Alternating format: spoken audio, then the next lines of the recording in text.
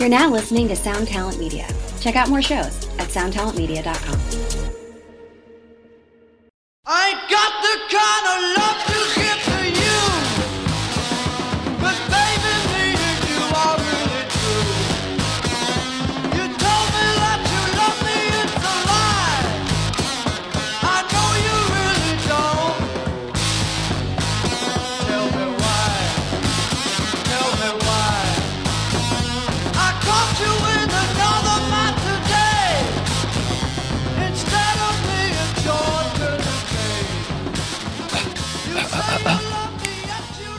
Welcome to Axe to Grind, the hardcore podcast. Are you doing the Addams I'm Family? Patrick. I'm Bob. And I'm Tom. Tom, you got some commentary? What was that? It sounded like you were doing the Addams Family. Like you're like, yeah. da-na-na-na, da-na-na-na.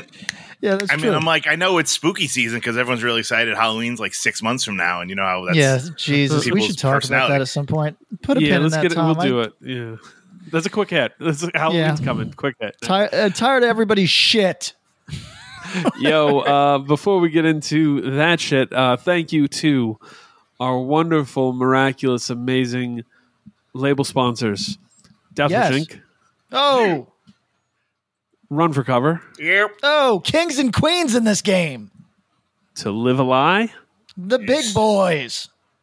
and special thanks, praise, and appreciation we're going to spend today. We're doing this one. We're going to rotate. We're going to do all four. But this week, thanks, praise, and appreciation to Closed Casket Activities. Royalty. Royalty. Troy versus the world. Or Yeah, against the world. the king of the 518.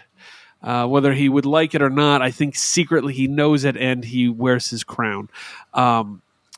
We have said a lot of things about Closed Casket, but we will reiterate there's no conversation about heavy music, I think, that shouldn't include Closed Casket Activities. Fact. They have really, really cemented that with some of the records they've put out and have coming out. There's very few labels that can say, hey, we did this noise thing, we did this Gatecreeper record, the Gulch record, Portrayal of Guilt, Regional Justice Center, Incendiary, the God's Hate LP. Like, there's so much. So today I am telling you, if you don't have one of the records I just mentioned, you should just go order it. Pick one you haven't heard. Oh, and that'll be a quick hit too, by the way. Pin in that. But I'll focus in this one, Hyperfocus, Gulch, Impenetrable, Cerebral, Fortress. I believe this is the, fourth pressing. 4 pressings, guys. So let's see. First press is 2,500. Second pressing, another 1,000, so 3,500. Third pressing, another 2,000. This What? one, yes. Fourth pressing, another 2,500. These are going quick. They have a glow in the dark, metallic silver with neon splatter, and then the oxblood and mint pinwheel. I would say if this was the stock market, buy in on one of these LPs now before you miss out. It's just good investing. You know what I mean? They go really quickly, no matter when they get put up on sale. Yeah. Remember we had that one crazy stat. They were like, it's not been on sale for like a 24-hour period yet because it sells out so quickly. That's correct. Yeah. Or something I think crazy along those lines. Great pull. Thank you. It had gone into the third pressing before the record had been up for a full 24 hours available to order. So shout out to Closed Casket Activities. We'll talk more about them. Gulch, Shout out to RIP soon enough. I think they have a lot of shows. A band who we've highlighted from way back due to their wild live shows. That hasn't changed. It's just that more people have gotten wise to it, and that's fucking rad. So go make sure you see it. I think they are going to be playing here, there, and everywhere in their last, 10 shows. So try to make sure you see it. Check out their Live at Acid Grind set Oh, yeah. if you want to hear those songs cool. differently. Yeah. Patrick, give us something nice about Closed Casket Activities. Very good to their friends. Also somebody that is responsible in their business dealings, which, by the way, anybody who has worked with them will tell you straight away that they have 100%. the clearest accounting that you'll ever deal with. And truly cares. I mean, look, there's one person who is the first supporter of Axe to Grind podcast, and that's Close Casket Activities. That's it. So Before it was a thing. Before it was a thing, he supported it. He pushed it. It was awesome. So shout out to him. Thank you to him very sincerely. Tom, he's a great friend to you. He's a great friend to me. Yeah. Patrick, he's a great friend to you, and he looks out for you more than he should. Good Lord. Good Lord, does he? But he does. Has he ever put out a Pat record? He has. End of year Segway split. True. Wow. I mean, he put out an Indecision record. It's probably my favorite release we've ever done. Says something. You've done a bunch of different records, you know? You did an unbelievable job. Doing Close Casket Activities. We can't talk about it yet, but he's I believe he's going to be doing a reissue for something that is very specific, very in his wheelhouse, and will make the 1,000 people on Earth who really want it really happy with that pressing of 1,000. Yeah, so cool because he does shit like that and he doesn't have to. He does it because he loves that shit and wants to. That's fucking the coolest. CloseCasketActivities.com. Guys, what's up? How you doing? Awesome. I guess Max is a grind. Ooh, we might get there. We'll get there. We'll get there. The quick hits. Let's quick hits around. Real quick though, Patrick, you just came back. We're in 518 briefly. Love and support to our good friend Dave as he goes through some stuff. Yep. Shout out to him. But you're back in LA. What did you find next to your door, and why did you Instagram about it? My neighbor's door has a single serve ranch dressing outside of it and has all day. And I don't know, did the pizza guy drop the pizza and the guy inside said, "Oh, pizza's good, but I don't need this ranch. I'll leave it in the hallway. I don't need this Domino's pizza ranch dressing." Maybe he's like, he's trying to get used to like Biden's America and he's like sharing it. Like he's sharing the wealth. Like, hey, maybe that bearded guy next door could use some ranch. Yo, I was thinking that this was like you highlighting that E-Dubs was kind of off the rails. Like, you're gone for 4 days and Domino's is leaving ranch dressing outside of the apartment.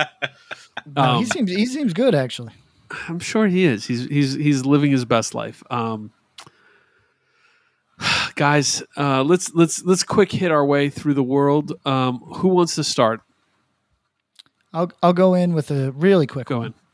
Have you guys flown Spirit or Frontier? Yes. Yes. Okay. So I think that just said a lot about class levels, by the way. Absolutely. But so as Bob said, I was on the East Coast. It was not planned. A friend's mother passed. And I flew back here for $89, right? But it's the Frontier one where they're going to bang you for every centimeter. If you talk to somebody, it's $10. It's like everything is. You make eye contact with a. That's $5. You got to have cash. You got to have cash on you. And also, as a man of larger carriage, I think I took what was it? Frontier, and what was the other one? Spirit. I think Spirit's I took Spirit to the Atlanta Last Foundation show. Yep. And I described it as sitting in a lawn chair with a seatbelt. That's accurate. Like, it's not like you don't feel supported. Like that thing's gonna fall out if they stop short. You go into the front window. Listen, I just crossed the entire United States for $89, taxes included. Now, I beat them because I travel so light that they couldn't get me, right? Yes. And I decided to accept the challenge going back out because I have to go back to the East Coast to practice and start a tour, or get a van and start a tour, really, and whatever. And I just bought a Spirit Air for $49 across the United States. Fuck. Where do you leave out of? That's Los Angeles to Philadelphia. Fuck. I mean, granted, it's probably like, hey, you're going to Philadelphia. Sorry, man. You know what I mean? But there's on the statement, it has a traveling to Philadelphia, deduct, 10% off the whole thing. Yeah, they say this guy's struggling. So, but the point is, that's not very much money at all. And I am keen to beat. I beat Frontier. Can I beat Spirit? I'm going on a 5-week tour. Can I travel with a small book bag to the Yes. other side of the country? Yes, Ooh. 100%. You know I can to save $100. Tom, this is where I have to ask you. Your van like, is going to smell like a fucking Oh yeah. from under cheese. Holy shit. Tom, I only fly with a backpack at this point in my life. I'll never fly with anything more. I mean, when I'm with Amanda, that rule goes out the window because it's hers. But like, I pack my own bag that is a backpack, and I try to pack Easton stuff in there. Wow. Cross country road trip, backpack. That's it. Love it. Really? Yeah, duffel bag that had his stuff and dirty clothes. That's it. Pretty impressive. Backpack. Yeah, Patrick, the stuff I carried into your apartment was all that we had. Love it. But I also then go, wait, is that because I'm a broke brain motherfucker? Like that's like I'm like, you know what? I don't ever want to pay baggage fees. But then Amanda's like, yeah, I fly a lot. I don't, when we go on these flights that are paid for with points, we don't have to pay for luggage either. And I'm like, it's the moral of the story. I always say premise. this. The one of the richest guys I ever met. I worked for him. He part of an illustrious family, in addition to being a business person in his own right. He only traveled with a cell phone, and that's because wherever he was landing, he could afford to buy all new shit. And that's the move, man. That's the Yeah. move. That's the That's goal, what I right. aspire to. I mean, you have enough places that you really, you got Albany. You can like leave a small pack here. You have San Diego. You have LA. You have Alaska. It's Like, true. there's Although enough places that you could kind of, here's what I found: people get agitated when you leave stuff at their place for 2 years. Yeah, that's true. But I think it's unfair, but it's a fact. So I've come when to it's accept it. linoleum, sure. Yo, so- I think what Bob's about I do check my bag. If I okay? think that was Because I was going trying to get say, I think Tom, you're like a lot healthier about this stuff than. To me, it's kind of like, rest. well, number one, like I can't fit all, like if I'm going away for like 10 days, Yep.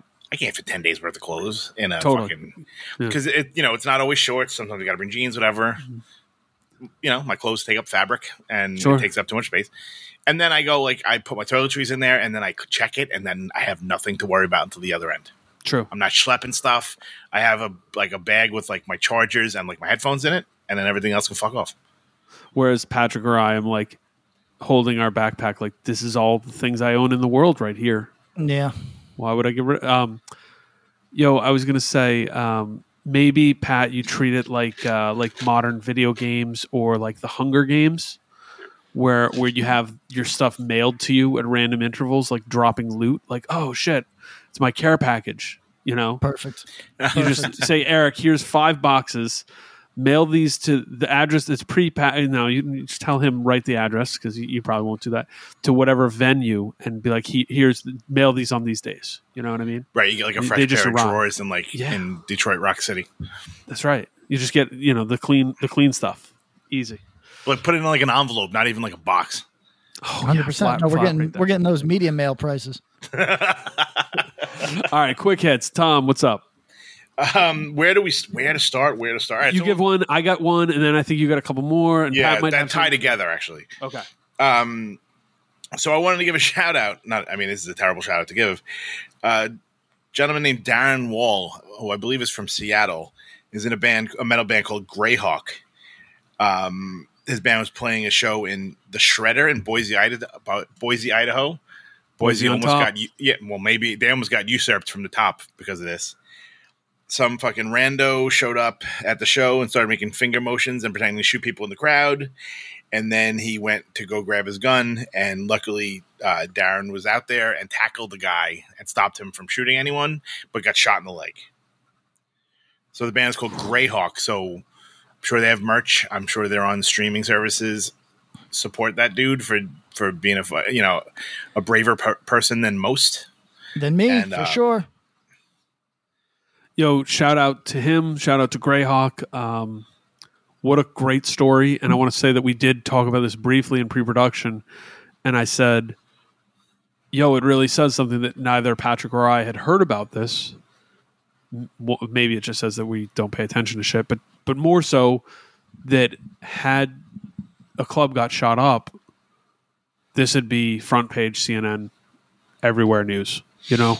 Yeah. And yeah. this dude, it's nice to hear that because, you know, you don't always hear the story of somebody who stops something bad from happening. And that's kind of fucking cool. So shout out to him and his band. Major League. All right, quick hits. I got one. Guys, you ready? Yes. Yes. Throw up a quick Instagram poll. So follow us on Instagram. Axe to Grind Podcast, I think is what our name is. Whatever. Yes. You'll find it. And threw up 9 records that have made this year hardcore records or hardcore adjacent, maybe in the case of one, maybe. I don't know. And I want to see Patrick, Patrick, you definitely didn't see this, correct? I don't believe so. Okay, so the question was, have you listened? Which was just, have you heard these records? Not do you like it, not do you hate it, blah, blah, who cares? Have you listened? And this was kind of interesting. Tom, I'm betting you did see this. Did you see the results or no? You voted. Very good. I voted. Did you? I didn't see you don't the know the results. final results. Okay. No, some of them were a little shocking, I think, if I remember I correctly. agree. I totally agree. So, let's start this quick kind of game here. I threw up a picture of the first record was Worn Human Work LP. What percentage do you think voted yes, they have heard it? What percentage do you think they voted no? What percentage voted yes, they have heard this record? Worn Human Work. 23%. Okay. Tom. I'm going to say like 57. 49% said yes. 51% said no. No shit. People. That's pretty out of- awesome, to be honest. I mean, it's great. 562 said yes. 581 said no.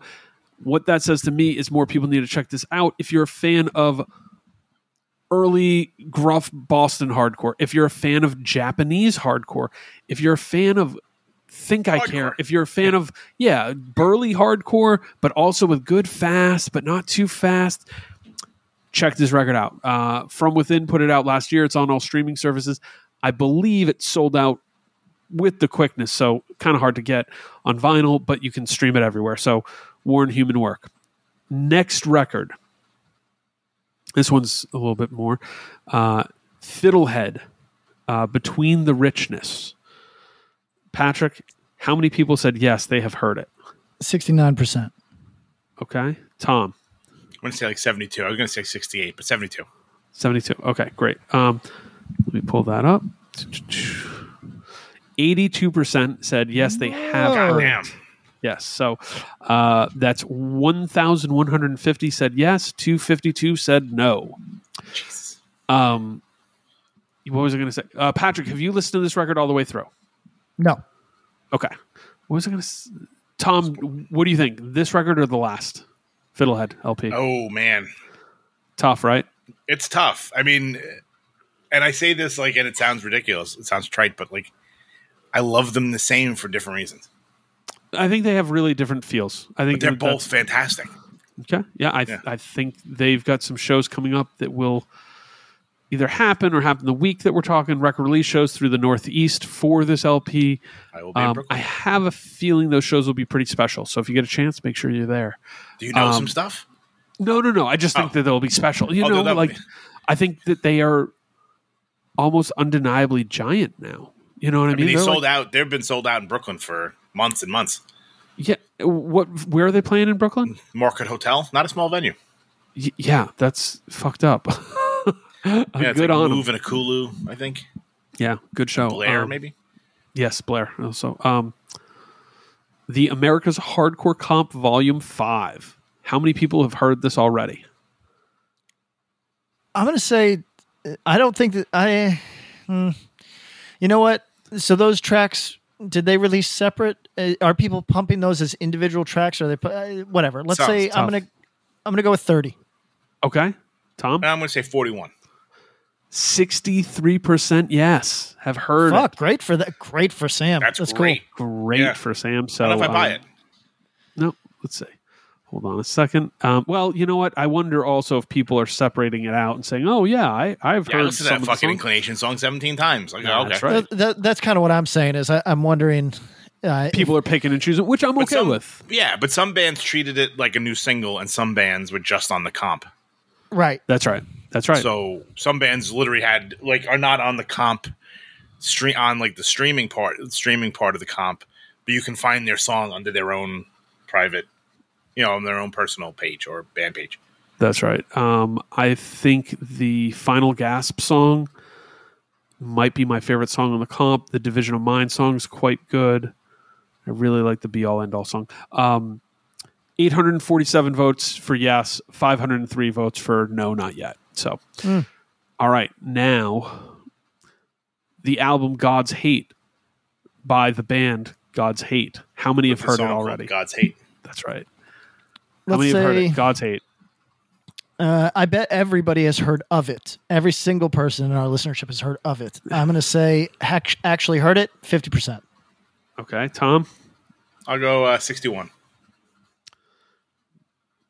71% have heard it. Whoa, good for them.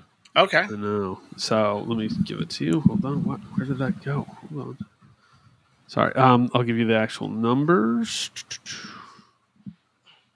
Hold on. Why is that going away? Why is that going away on me? So there it is. Instagram's all fucked up. 1,005 votes for yes. 403 said they have not heard it yet. Damn. Military Gun. All roads lead to the gun. How many? What percentage 11%. have heard it? 11%. Tom? I'm going to say 53. Okay. You guys might be surprised that it's 60% have heard it. Wow. What? Mm-hmm. Man, I mean, good for Ian and the guys. It's cool. Yeah. So 820 votes for yes, 542 votes for no. This one is the one I'm very curious to see where you guys land. Quicksand Distant Populations, the new Quicksand record. Oh, I'm going to say that's kind of low. I'm going to say 30%. Okay. Yeah, I was going to say probably like 45.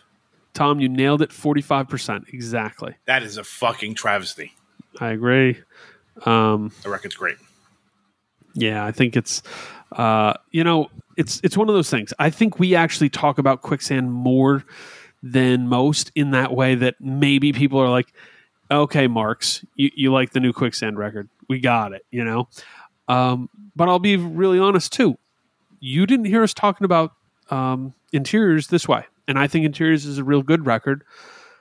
I think this record is pretty exceptional. So shout out to Quicksand for that. I think that they kind of nailed something that they hadn't before. So on that, there was 613 votes for yes, 759 votes for no. Step it up, people. All right. Akulu, Unscrew My Head. How many people have listened? Oh, I'm going to say 70% for sure. Okay. I'm going to say 58. 77%. Is that the highest one? 1,000. No, Percentage-wise. Fiddlehead was higher. Fiddlehead was 81%. Okay. 1,077 yes, 324 no. Wow. So people be checking out that Cash Only Records. And finally, the record we all expected to be the last one that we discuss here, Turnstile Glow On. Have you listened? How many people have listened? What 84. percentage? 84, Tom? 125%. Wow. No, I'm going to say 77. 87% have Wow. listened. That wasn't even close. 1,325 votes for yes, only 196 votes for no. Haven't listened. Goddamn. So in this very unscientific little pool of our Instagram followers, that was kind of a fun little activity. That was fun. Yeah, it was. So everybody, Informative. if you haven't heard some of that stuff, check it out. And if you have heard it and you like it, tell your friends. Tell your weird friends. Next up, quick hits. Who's up? I don't know if I got anything. Go on, Tom. All right, Tom. All right, so two things tied together. First of all, we like to talk about movies here sometimes. Oh, yeah. And over the weekend, I watched a movie called The Straight Edge Kegger, which I oddly recommend. It's not good, but it's not as bad as you think it would be. It's about some like hardline kids, probably in like the Bay Area. And one kid starts drinking sells out and starts drinking with his friends. And then it's pretty much, did you guys see The Green Room? Yes. No. It's sort of like that, but it's like well, I'd hate to say this, but It's straight edge kids instead of white supremacists. Yes, pretty much. Oh boy. Yeah, kind of. Now that I'm saying that out loud, it doesn't sound so great. Yeah, you As soon as I said it, I was like, God damn it, that's not how I want to phrase this. So, compare it to Edge of Quarrel. Sure. Better acting. Okay, all right. Less Pettibone, but better acting. Okay. Ups and there's pluses and minuses there. Yeah, I mean, there's like actual actors in this. Like, what? Like, I mean, not anyone that you would necessarily know, but like, I was like, oh, I wonder who this person is. And they're like, oh, she's a teacher at the Shakespeare School in Chicago. And like legit, like, you know, it's not just like, hey, me and my friends got a camcorder. Okay, it's like a real deal movie. And the dude, you know, it's funny. Like, you know, I've yet to see a movie that's ever nailed it. Like punk or hardcore involved. Yes. Right. And maybe I just have a weird experience, and maybe their experience is more universal than mine. But like, there's always something that I'm kind of like pretty close, but you didn't really make it. Like, no one in hardcore calls people straight edgers. Nope. It's like punkers. Right? I'm the only person that says punkers, and it's a bit. Yeah, that's like, you know, like the football player in like Back to the Future calls people punkers. I mean, he doesn't. We know he doesn't. No fucking emails. But, you know, like, it's like that kind of like, look at these fucking punkers over here with their fucking mohawks and stuff. But, all right. So that's one thing that if you have Shudder, which is like the horror movie streaming service, it's worth watching. The whole service is worth it, but it's a pretty funny movie. Speaking of mohawk, this is just something that came up off the top of my head. So, Pat, our friend Jeremy, he also does these kind of question and answer things that you and Mr. Wilson are fans of. His aren't nearly as problematic. But someone asked him about so he sang on a song called Mohawk by Drug Church. Right. So he said, yeah, I sang on Mohawk, but I agreed to sing on it before I knew what the lyrics were. You know, Jeremy's a good friend. I handed him the lyrics, and he went, "Okay." What's in there that's so bad, other than the artificial breasts? There's something about fake breasts in there or something. No, there's no fake breasts. Heard you no. He say like, I bridges and I'm in awe of mountain ranges, suspension bridges, and perfect breasts. When it comes to meth heads living off moms, I'm somewhat less impressed. Oh, this is like a pretty popular. This is a pretty popular Drug Church song, isn't it? For many years. So why was Jeremy like taken aback by those lyrics? I don't know if singing about perfect breasts is his vibe, really. Sure. I mean, it was 2012. It was a different time. It was a different era. Breasts were in. I'm like, Barry White can pull that off, but I don't know if Pat Kinlan can pull it off. Did you draw the cover for this record? No. That's Ben Mara, who actually has major credits. He does like Lil B and dudes like that. That's pretty funny. Oh yeah, credits. There we go. Yeah, good for him. Oh yeah, okay. I've seen some of his stuff. Yeah, and then he seemed visibly. Tom, he seemed visibly like uncomfortable being asked about it. So yeah, he was definitely like pushing Patrick right under the bus. I was like, I didn't even know what the song was about until I got in the booth. And then I was like, oh, I got to Google this because I'm like, what did he say, man? And Jeremy's too nice to be like, fuck you, I'm not singing this shit. But then I was like, oh, it's got to be the breast line. Yeah, I think it's only breasts, which is not really a problem. People like breasts; they're still in. Yeah. Have they made a decline over time or something? I mean, they go up and down, but you know. Yeah, they go up and down, but waka, waka. You know, it's been a couple years where it's kind of like there hasn't been like a ton of, you know, the post Me Too era. People are kind of like, even if they've done everything right in their life, they're kind of like, am I allowed to talk about breasts? I don't. You know what? Better leave this one the fuck alone. So like, breasts rock. They just rock. There hasn't been a ton of talk. Man. No, but my last quick if hit. we don't have any yet, which ties into the previous Straight Edge Kegger. So a festival that's going on in September in the lower southern part of the United States of America decided to have their own branded beer for the festival.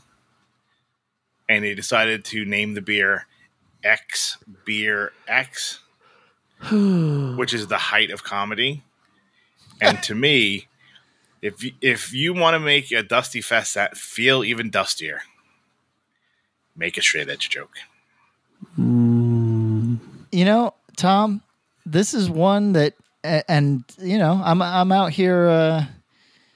I'm still waging war for the edge, but I don't feel strongly about this one. This one inspires no sort of ire in me. I mean, I think it's corny as fuck. I don't. Well, give a yeah, shit with listen. these fucking idiots. Like, as long as you know what, are they going to do the fucking? Here's the official Blood of Christ red wine spritzer. Tom, we strategic mistake here. We might need to rewind the tape. You needed to come out and be like X Beer X. I actually think it's super funny and not like lame at all. I think it's kind of cool. Like, what the fuck? Like, well, actually, I was in Earth Crisis, and I think this is bullshit. straight edge in your face. No, I think it's whack as fuck. I think that shit is so corny. It is so fucking corny. Like, it's like that thing especially is for primarily for washouts that don't like.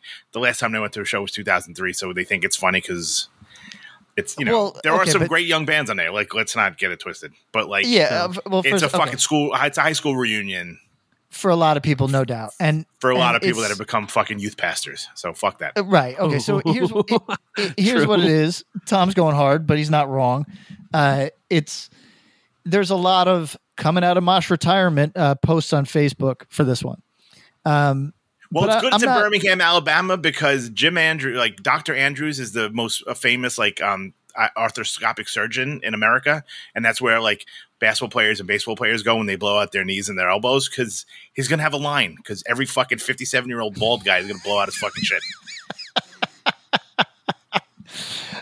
First fucking Stretch Armstrong song, someone's gonna need a fucking gonna need some fucking crutches. Yeah. Listen, this is my X, defense. beer This X. defense with a question mark. Do you have to defend everything? Like, that's not cool. Tom. You know, You're like friend, counterpoint. You're like Stephen A. Smith. You have We to. need to call mentioned friend Dave Shapiro, who said he'll just argue in some kvetching about Patrick. He's like, he'll just argue it even if he doesn't believe it at all. He just will go on. He told my father this weekend he doesn't actually have opinions. He just waits for you to speak and then takes the opposite side, which is not true, by the way. But I don't know if it's not false. but listen, we got a podcast, so let's keep it interesting. I'll be the straw that stirs the drink. I think that Regular 1991 Daryl Strawberry over here. Yeah, the straw that spins that stirs the X Beer X. Go for it, dork. so. This is not the vibe that I like. I think calling it corny is totally appropriate. Not mad at that at all. But I also think, look, there's going to be a lot of people who are less plugged in than you and I, maybe, that are going to have a lot of fun to a lot of bands. 98% of the people there. A lot of fans that, or a lot of bands that they grew up with that made an impact on them and maybe influenced them in some positive way. I hate nostalgia. This sort of stuff does not appeal to me necessarily. But, you know, look, here's what I'm going to say. Let me put it like this.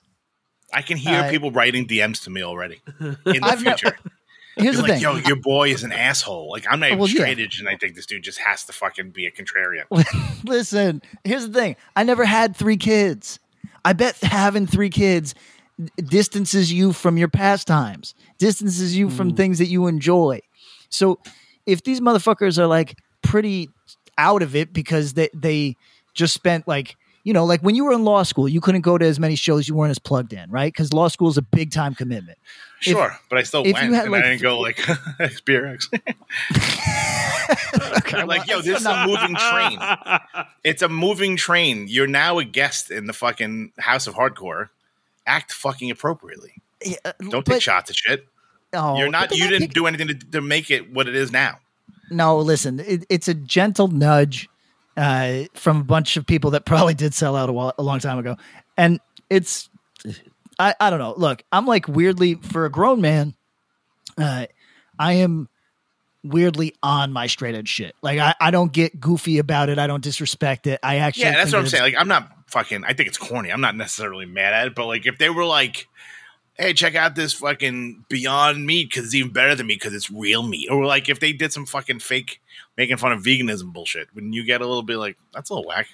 Nah, I mean, it's like they know their fucking audience. You know what I mean? Like it's there's a lot of people that are going to find that shit entertaining or at least like a chuckle. And I can't be getting offended. If you get a chuckle out of that, you need to fucking stop watching Blippi and watch more movies. There's like stand-up comedians out here you can go see. Like, if you're like XBRX lols, like you really need to get out more. Hello, it is Ryan, and I was on a flight the other day playing one of my favorite social spin slot games on ChumbaCasino.com. I looked over at the person sitting next to me, and you know what they were doing? They were also playing Chumba Casino. Coincidence? I think not. Everybody's loving having fun with it. Chumba Casino is home to hundreds of casino-style games that you can play for free anytime, anywhere, even at 30,000 feet. So sign up now at ChumbaCasino.com to claim your free welcome bonus. That's ChumbaCasino.com and live the Chumba life. No purchase necessary. VGW. Void where prohibited by law. See terms and conditions. 18+. You know what? I'm not going to take. I'm not going to be caping Stephen for A. XBRX. I know you're not. I'm not going to be. Tom's I mean, really you put can me in a cape as much as you position- want. I will. Yeah. Because I'm not. I don't really. I'm not rushing to the defense of XBRX. I'm just saying that. There's also like Tom, you got to acknowledge this, and you're gonna reach in your foundation bag and but like there is a bit of a cultural difference that we're talking about. I like a lot of Christian hardcore, and I still, if pressed, and no disrespect to some of our listeners that came up in that, but if pressed, I would acknowledge that there's a slight difference there, and culturally that plays out, right? Like we've met a lot of people from the South that they enjoy hardcore music, but they're pretty different, and lives have arrived in very different places than mine. I'm just not mad at this. I just think it plays to its audience. It's cute enough. I'm not offended. But I'm also impossible to offend at this point. So whatever. I'm going to let you go on. Remember you were just being like, yo, let me know when that band is in town. That's a personal affront. Remember how That's offended different. he got? This is a when we personal called affront. him pissy last week. You were pretty quickly offended by that. I just never. Yeah. I've just never been. When we had to pissy, cut so out it's a half a false fucking accusation. podcast. We had to cut out half an episode because he was being a fucking little fucking jerk. I wasn't being a jerk. I was simply giving you the other perspective. Right. We don't need, sometimes there are no other perspectives. There's only one. And watching some fucking idiot in a flannel buying it and pointing to his buddies and be like, XBRX. Like, you believe it? I'm so wacky. Like, makes me want to fucking do a straight edge kegger. I'm going to show up in Birmingham and fucking light the furnaces back up. Now. We're going to get tagged in that. Somebody's going to do that exact bit and send it to us. Oh, I can't wait. Well, you'll never see it because you don't interact with anything that this podcast does, so it's cool. Oh, true. So that's fine. Wrong. You won't repost about the shows. You won't do anything. So I do want to send a big shout out to if John Gussman does something, maybe you'll post that. Our mid-roll sponsors, Furnace Fest. The festival looks awesome and super fucking cool, and not for just 45-year-olds.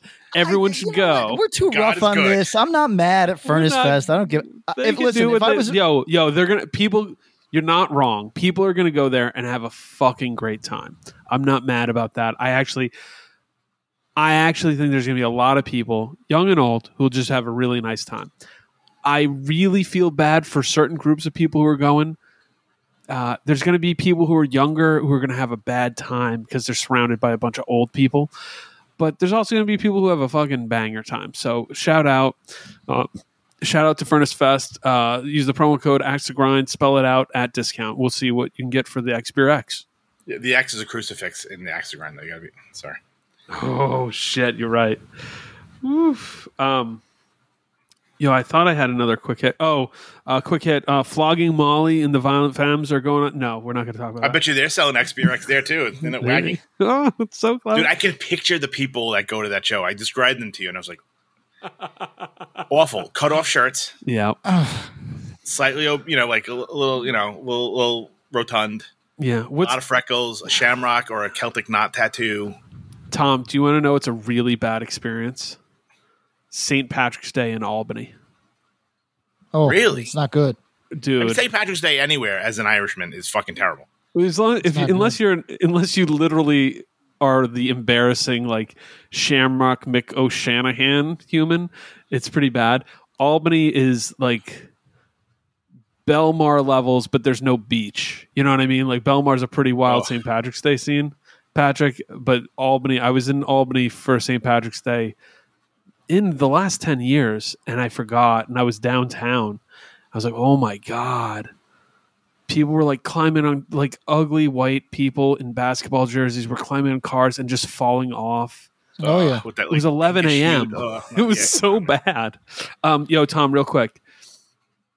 Daryl Strawberry, the straw that stirs the drink, 1992 season with the LA Dodgers, age 30. Guess his batting average. He never really hit for average. No, he didn't, but it's particularly bad. 237. I was going to say in the 250s. Yeah, next season was even worse at 140. Played 43 games, 34 strikeouts, 5 home runs, 3 stolen bases. Yeah, Did he have any good Dodger years? Not really, right? No, his first season with the Dodgers, he almost got 100 ribbies, hit 265, 28 home runs. He was passable. Played But not for the amount of money 139 that he games. got. No, and then I us forgot Met he fans spent being heartbroken that he he spent a season in San Francisco. That's really bad years. After so. that, I would imagine, right? Shout out from the Mets to the. No, shout out to his Yankee seasons though. That was a retribution for him. As a Mets fan, how did you feel about that?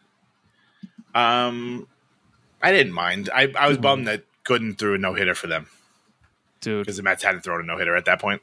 Ugh. So I was like, motherfucker. Cone did too. Didn't Cone throw a no hitter for the Yankees too? I think I he gotta did, look this up actually. now. All right, baseball talk, baseball corner. He didn't feel like a Mets. Let me hit us with a one more quick hit, please. which is last episode I said I was going to listen to the Effigies. I did. What's totally fascinating is definitely a punk band, not a hardcore band, but 100% a post-punk band by my 2021 ear. Interesting.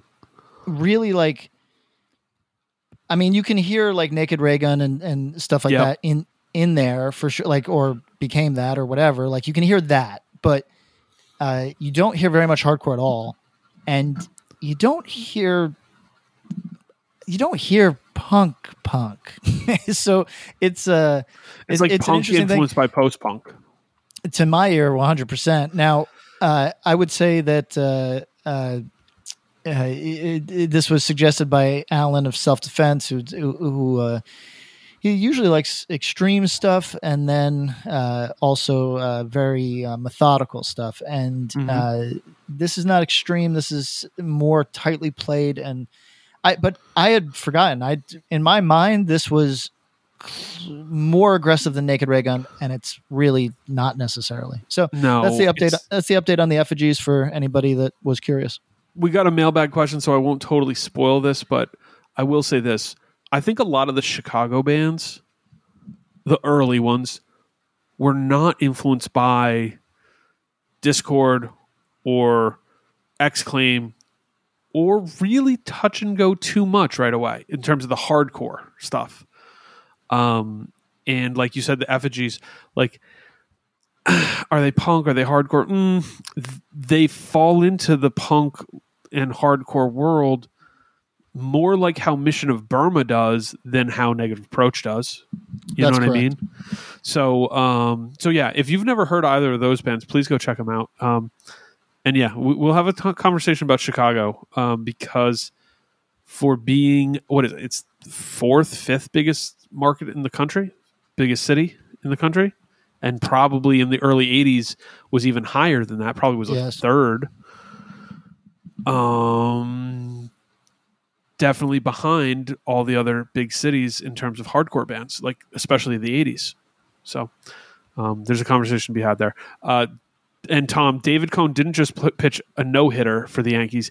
He pitched the 16th perfect game in Major League Baseball history in 1999. Awesome. But that was like, I feel like he was like traded to Toronto. Like there was so much like he had moved around a lot, and yeah, so wasn't Doc, as it was hurtful, different. I don't think. Yeah. Guys, we're done with the quick hits. We got to everything, including a Flogging Molly reference. So there should be an Axe to Grind drinking game whenever we reference like a truly shit band. Careful, Tom might straight edge revenge you for suggesting it.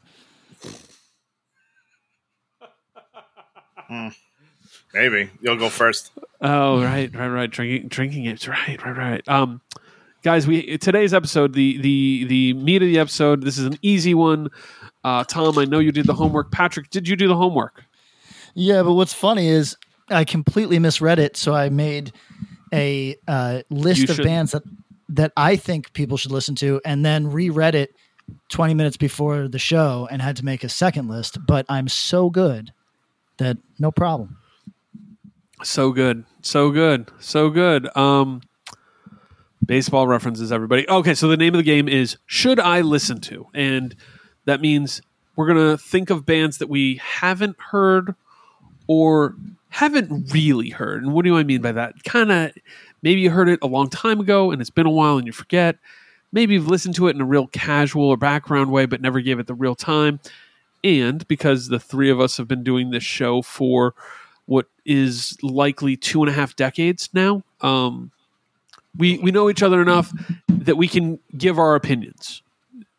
So what I say, should I listen to band X, might read differently than if it was something Tom said, even if he said the same band X.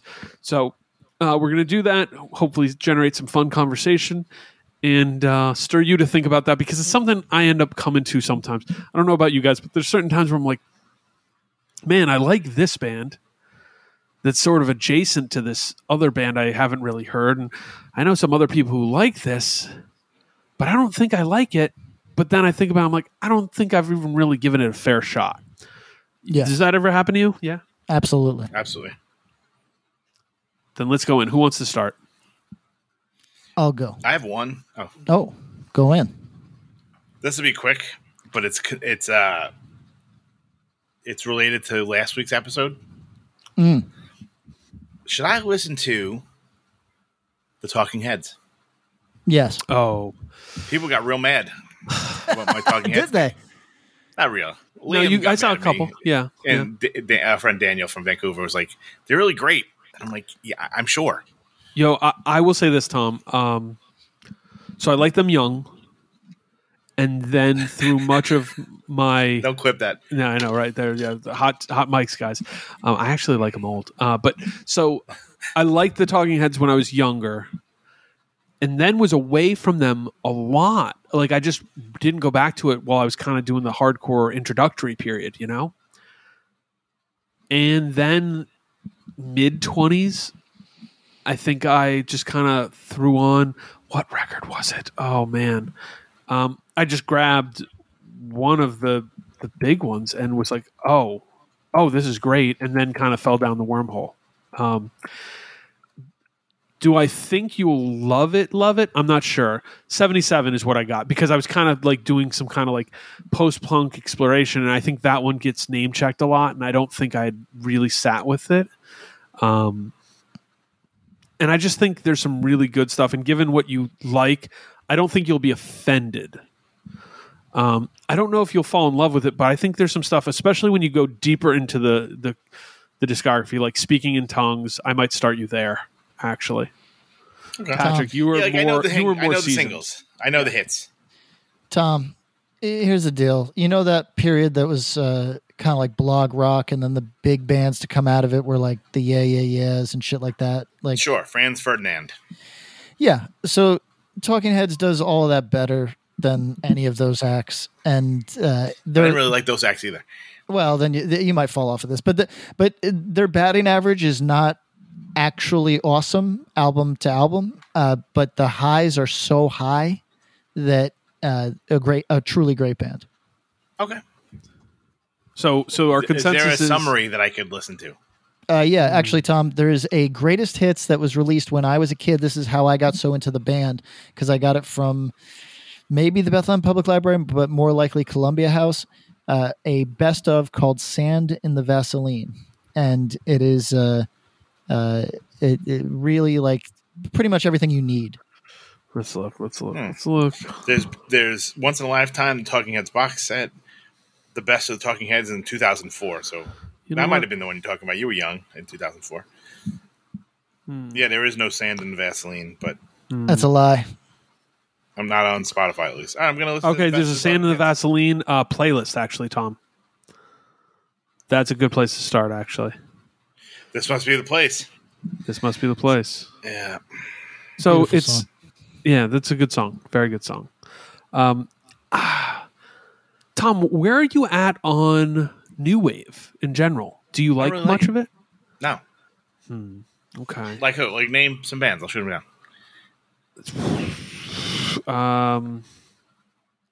You might mean- like. Do you like any of the more like melancholy stuff, like the Church or Yeah.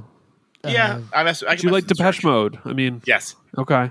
Well, that sort of stuff, yeah, but I don't. That goes I a don't- little. That's it's not quite new wave, but it's kind of a step over. I'm just trying to think of. I mean, I like Susie and the Banshees and shit, but this isn't what I consider this. This No. is more like wacky.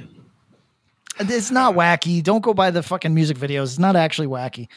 And you may ask yourself, Listen, that's a very Oh, so probing you song. you probably don't like Devo at all. no, I don't. I Elvis know they're Costello? like a thing. Love Elvis Costello, but he's not Okay. doing You May Ask Yourself. He's wearing big jackets. It's going to be a tough one. Yeah, like I feel like this is going to be a hard sell. I'm more than happy to give it a shot because people that I respect have said that you guys You and some might, other friends. yeah. But I don't know if I can get by it. Like, because I know the singles enough that I go, yeah, well, if this is like the best they got, this is not for me. Like Burning Down the House. It's like, if I was in in Wegmans, I'd be like, all right, I'm not rushing out the door because I hate the song. But like, I'm not fucking, It's not Right, Fergie. right. I'm not being, yeah, exactly. It's not my London Bridge is coming down. You know what I'm saying? Yeah. Just tangentially and not really related to Talking Heads, but I was thinking of it. Tom, do you like the Police? Yes. Patrick, do you like the Police? Yeah, I'd say big portions of the discography. Yeah.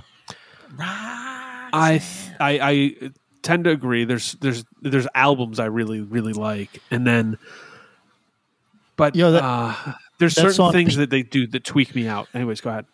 That song Peanuts is a straight up punk ripper. It is. Oh, sure. For anybody in our listenership that thinks the Police are whack as fuck. Firstly, they have their batting average is not awesome, but they have great songs. But the song Peanuts is, if you could hear Ian MacKaye singing it. It's a truly great punk song that has just been nerfed to be whatever the fuck the Police are. Yeah, they're a weird band. There's parts of them, like even in the hits, I like them, but they more than any other band kind of frustrate with me. Like every little thing she does is magic. Starts off in this incredible way, but then when they swing into the faux skank part, I'm like, oh fuck, this ruins the song for me. It's like a jarring transition. I don't know what it is. I hate it. I feel like most of the bands at this time have like incredible highs and like mostly lows. See, I mean, that's the one part I will say is that for me, Talking Heads, when I've gone back to some of those albums, I've felt they are, and this goes out to the Office listeners, like not the TV show, but people who listen in cubicles. This is a really acceptable band to have on Talking Heads, and I think Yes. if you listen to their records, you're going to find parts of the record that aren't the hits that you're like, oh, this is cool. I'm grooving here. I'm enjoying this. It's a good listen. So I think that's probably my recommendation, Tom, is give it the shot when you're working late or you're in the Yeah. office. You know what I mean? I wouldn't give you the headphones listen right now, but give it the in the office Background, like work on some stuff. and see how it rolls for you there. I think that's your best Here's my worry. chance for success. Yeah. There's no You're no gonna one start has wearing been big able. suits. Fucking yeah. You know how hard that's gonna be. I You think may the ask problem yourself, is how did I get there's, this stupid suit on? Yeah. You may ask yourself, why can't I see my shoes? I think no one has been able to be like, yo, you need to listen to this. Right. You know what I'm saying? Like if someone was like, The Descendants, where do I start? Yeah. You could be like, yo, you need to listen to. I would probably send them to fucking Everything Sucks. A lot of people would, yeah. You know A what I'm lot saying? of Or like, there's people- always a lots of band people. that's like, go to this record. Like this is it. If you like this, try the other stuff. But like, there's certain bands like that, like Talking Heads, that no one can say like, yo, this is the record. Everything else has, is batting 300, but this is the thing that is going to change your life. That's my thing. But let's get on to That's another good. band that's not for 47-year-olds. True. Nobody Okay. cares about Talking Heads except for us. Tom, real quick, does Justin look silly to you in a suit? Yes. Yes. Okay. I just wanted to make sure we're on the same page. And he lost okay. like a bunch of weight. So like I'm like, what's happening? Like, Well, It it's does- weird. He looks more like a character for like an upright representative of the people. He looks like a cartoon version of a gangster when you put him in a suit. It's like very funny. yeah, he looks like Kingpin. Yeah, he does. Yo, he should be going out for that role. Holy shit, Tom. Oh my God. Better than Vincent D'Onofrio, that's for sure. Well, people say he looks like Vincent D'Onofrio. Yeah, it's not I don't far know. off. Okay. There's All right. one. What movie was he in? Was he in Apocalypse Now? No, Full Metal Jacket. Full Metal Jacket. That's who everyone's like. Hey, he looks just like him from Full Metal Jacket. Okay. All right. Patrick, what's up, you man? have one. Go for it.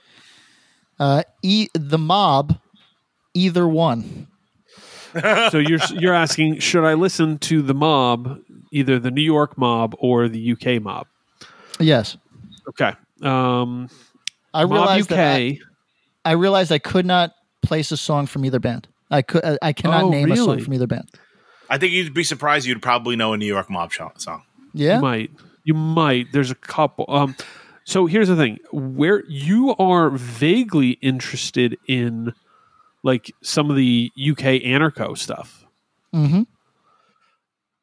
By my estimation, the Mob UK is more listenable to a lot of that stuff, but I haven't really sat with it in a very long time. So my answer on that one is sure.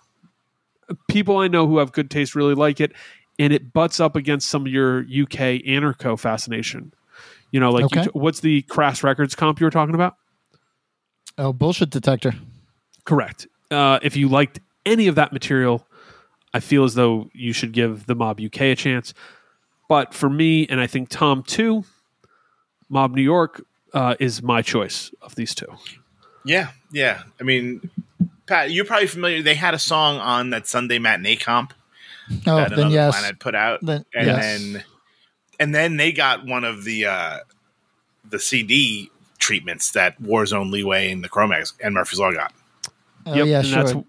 that's why they ended up being kind of an OG Bricktown band for us. Yeah, I mean, it totally makes sense. I mean, that made those records available to a lot of folks. But I think you particularly, Pat, like some of the early '80s NYHC, Yep.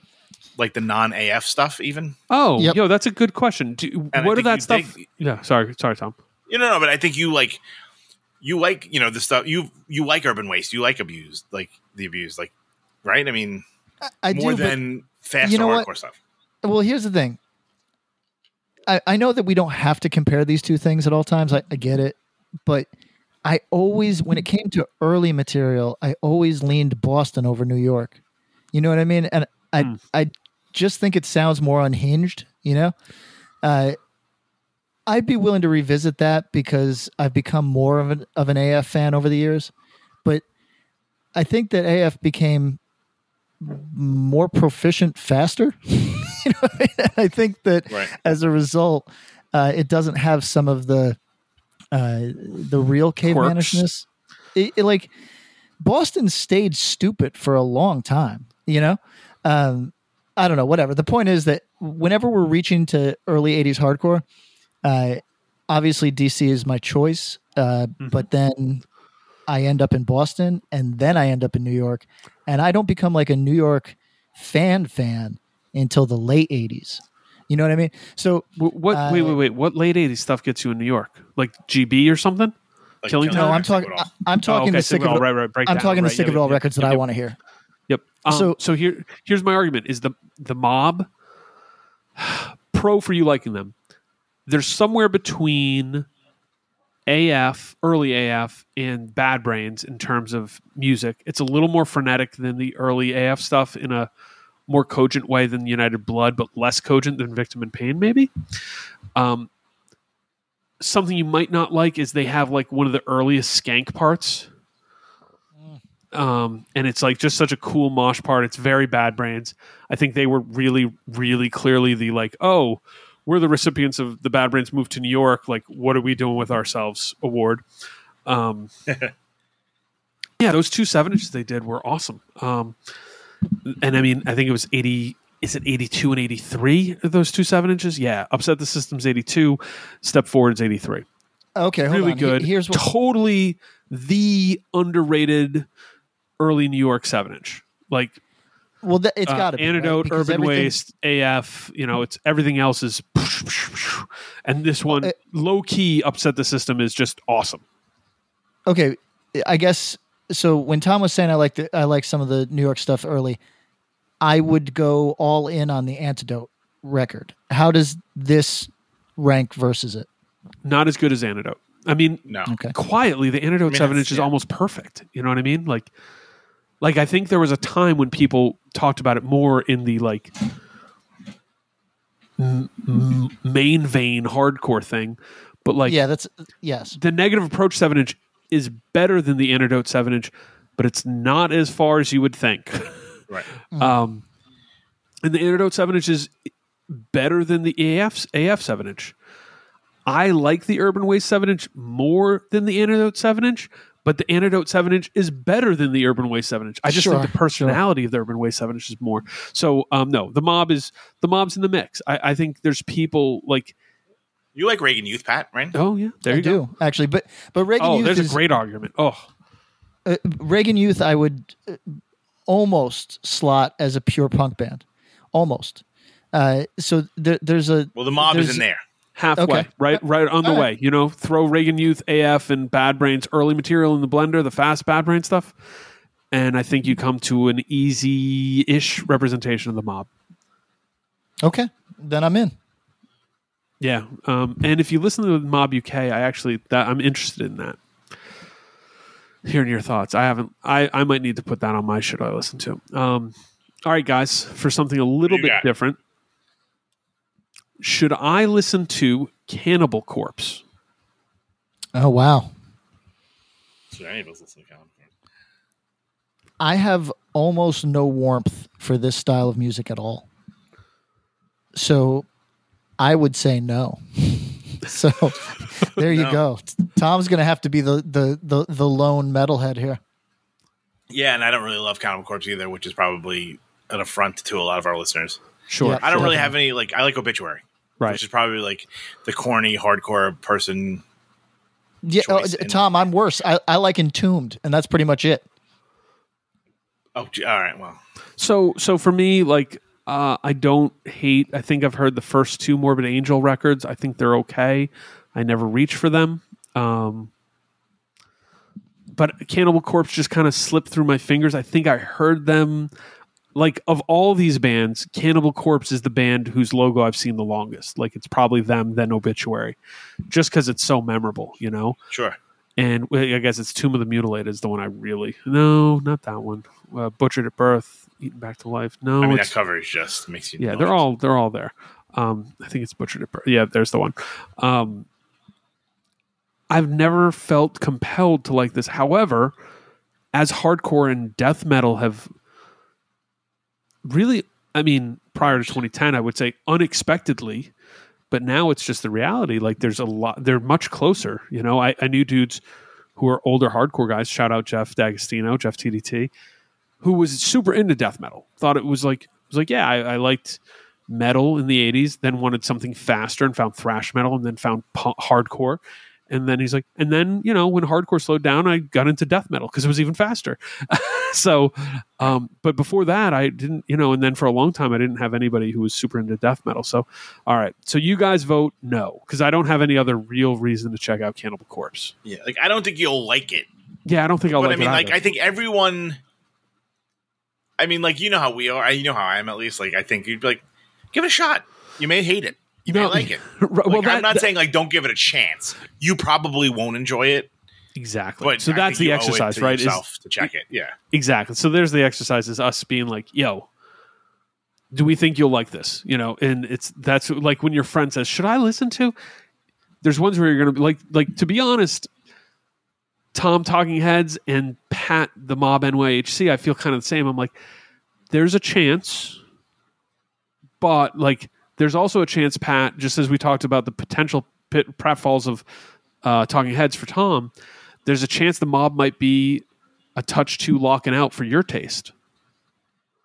Without being, okay. you know, locking All right. out.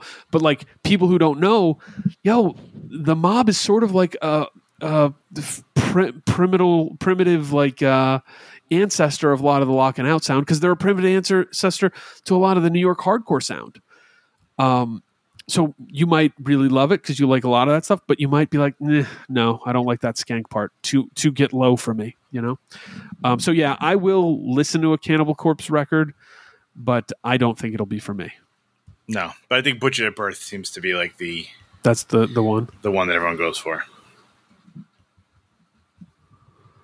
Hello, Tom May here, host of Future Friday. I've spent the last 15 years on the road with my band, The Menzingers, where I've met all kinds of wild and fascinating people. So I started a podcast. On Future Friday, I talk to fellow musicians about the moments that made them, their passions outside of music, and the curiosities that tie us all together. I've also talked to the likes of UFO researchers, magicians, soldiers, and documentary filmmakers, and I'm constantly searching for folks that can shape and change our view of the world. You can check out Future Friday wherever you like. Okay, who's up? Is that me? I think you're up. I Yeah. believe it's you, Tom. I have some on here that I'm, you know, I didn't. So full transparency, I didn't pick any newer bands It's fine. because I don't want to blast anybody. Sure. I want to, you know, Yeah, I don't mean, have any the- super newer ones. I have a couple that are, Right. you know, within the last 20 years, but other than that, you know. right. Here's one. Or here's one that we talk about all the time that I'm going to out myself as a poser Go. because you're amongst friends and you should be able to That's right. feel like you should be able to do this and you don't have to know everything. That's right. No judgments. I have seen this band and I've heard more about them in the last 3 years with you two than in my previous 100 years living life on Earth. Should I listen to Lungfish? Oh. Tom, Should I, Tom Yes. Sheehan, Yes. listen to Lungfish? You know what I Yes. like. You know what I Yes. hate. You think I Tom, like it? do you like Rites of Spring? Yeah. Yeah. I mean, I'm Right. going to embrace. Right. 9 times out of 10. Right. 9.9 times out of 10. So here, Patrick, I'm going to paint this argument. Well, Tom, you like Fugazi.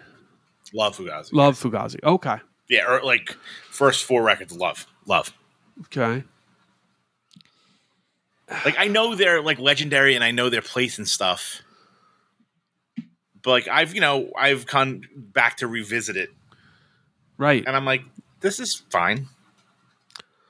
This is a really good ask, Tom. All right, Patrick, go in on why you said yes. It's Mystic Fugazi. Done. Mystic. What? Like It chanting? is. So Backwards, when like Fugazi gets in a groove, when they're not doing their stop start, right? Because that's Fugazi is kind of peak stop start rhythm, kind of almost playful, but they're too Yeah, stiff to It's be truly kind of it's playful. how they have some flair to their music. You talking like when like Joe Lally hits like a fucking bass line that's Yeah. Like that stuff is kissing cousins to Lungfish. Lungfish just goes all in on that. You know what I mean? So there's no other component to Lungfish except for that. And so if you enjoy those moments that are like less dynamic, let's say, than Fugazi, which, like I said, those stop starts are kind of what makes them interesting, particularly early on. But if it's just those true grooves, then I think at times they wanted to be Lungfish. So and not the other way around. Yeah, worth checking out. Particularly, Tom, the later stuff is still heavy and rather powerful, but the early stuff has crossover really with like early Fugazi. Like if you went, what am I going for? Like Pass and Stow, Rainbows for Adams? Or are we going like Talking Songs for Walking? Or Talking Songs for Walking. So Talking Songs for Walking. That's 2011. Does that mean it's a 2011 record, or they just reissued it? No. It's 92. Damn, 92. Tom, that's the entry record for sure to me. Okay. I think there's a chance you like it. It's not as automatic to me as Patrick. Patrick's super passionate about the band. I think this is a band who you have to really get yourself into the mood for. And my question for anybody who is also asking them that same question is, you have to find the groove. You have to find the groove and the motion in the repetition. You know, standing in a tide pool, and you find the motion in the water as it's going up. Who wants to get splashed in the face? But if you can bounce along with it, it's like, okay, cool. This is okay. Yeah. But it's not. So to me, when I think about Discord and the DC, Baltimore, etc. scene of this kind of, broadly speaking, ilk, Dag Nasty is really easy to get into. I think Embrace is actually pretty easy to get into because Ian's personality is so upfront. I think Fugazi is a step beyond that from Embrace, but you still get a lot of that personality. But there's Fugazi records that I think are deep end records. Like you don't start here, you know. I think Lungfish is then you get to the Rites of Spring zone where I think once you get into it, you can really feel it. But for a while, it was a little too deep end for me. I think Talking Songs for Walking is a good place to start. And my setting for you for this is if you're on a long walk or if you are, again, this is good chilling in the office. This isn't lounging at home on the couch rock to me. No. But this may be cross-country train. Oh, that could be what. Yeah, looking out the window, enjoying it, maybe the casually reading something on the phone, looking at cool pictures. I don't know, something like that. It's a good time. All right. Because I feel like there's I can name like 4 people that like it's you two, Jordan from Husbandry, and maybe Dan Brennan. So you know who that really ride for them, and then everyone else is like they've gotten spoken about more in the last 3 years because of you guys than people have talked about them in 20 years like previous. Well, I got to give Patrick credit to being the person who really kind of pushed me into them, actually. But also the other people, Tom, are all the like old shore dudes, Schwaggart, Bink, all those guys who are long. Right. Like, but you know, it's what genre would you file Lungfish under if you had to, Patrick? Because it's hard for me. Yeah, I would call it rock music, but you could. When people, I don't know if we said it on this podcast, but like self-defense, I just tell people when they ask me, I just go, it's slow punk. So I think you could call Lungfish that pretty safely. But here's the thing: what would they say they were? That's a good question. They just look at you weird. They That's all. Themselves hardcore bands. I mean, maybe.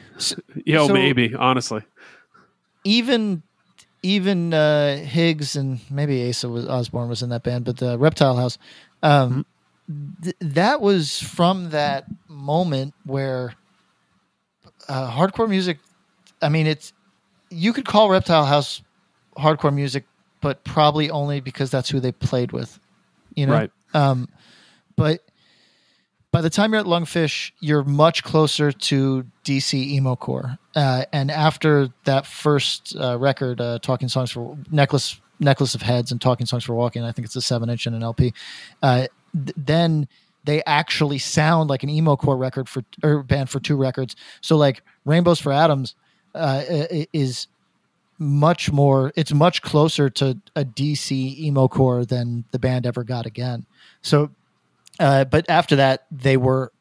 I'll stand on this. After that, they were wholly their own thing.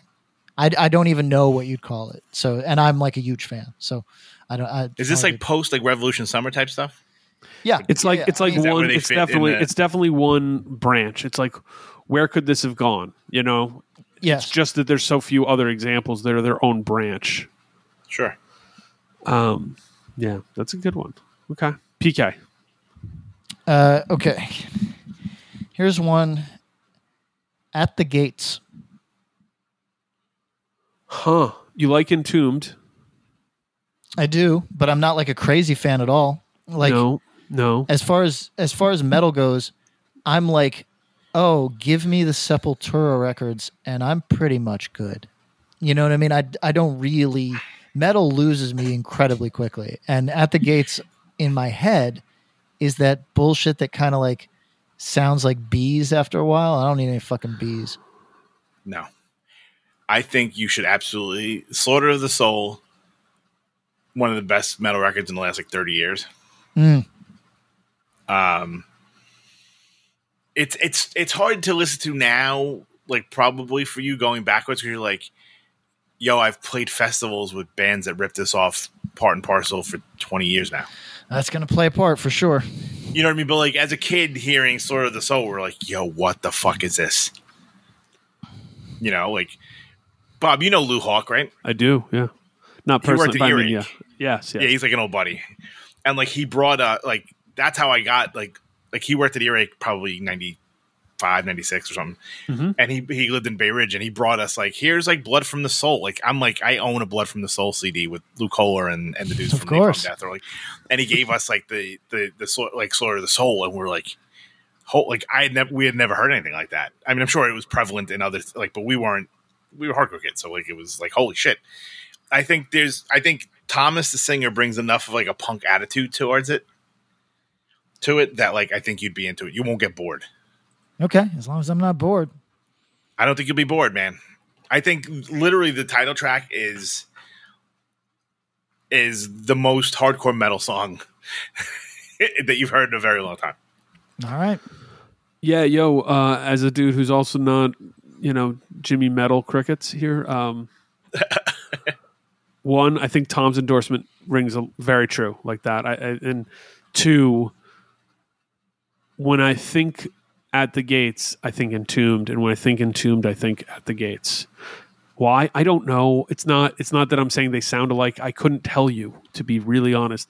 But they're two bands I associate together because a lot of people who really like Entombed really like At the Gates.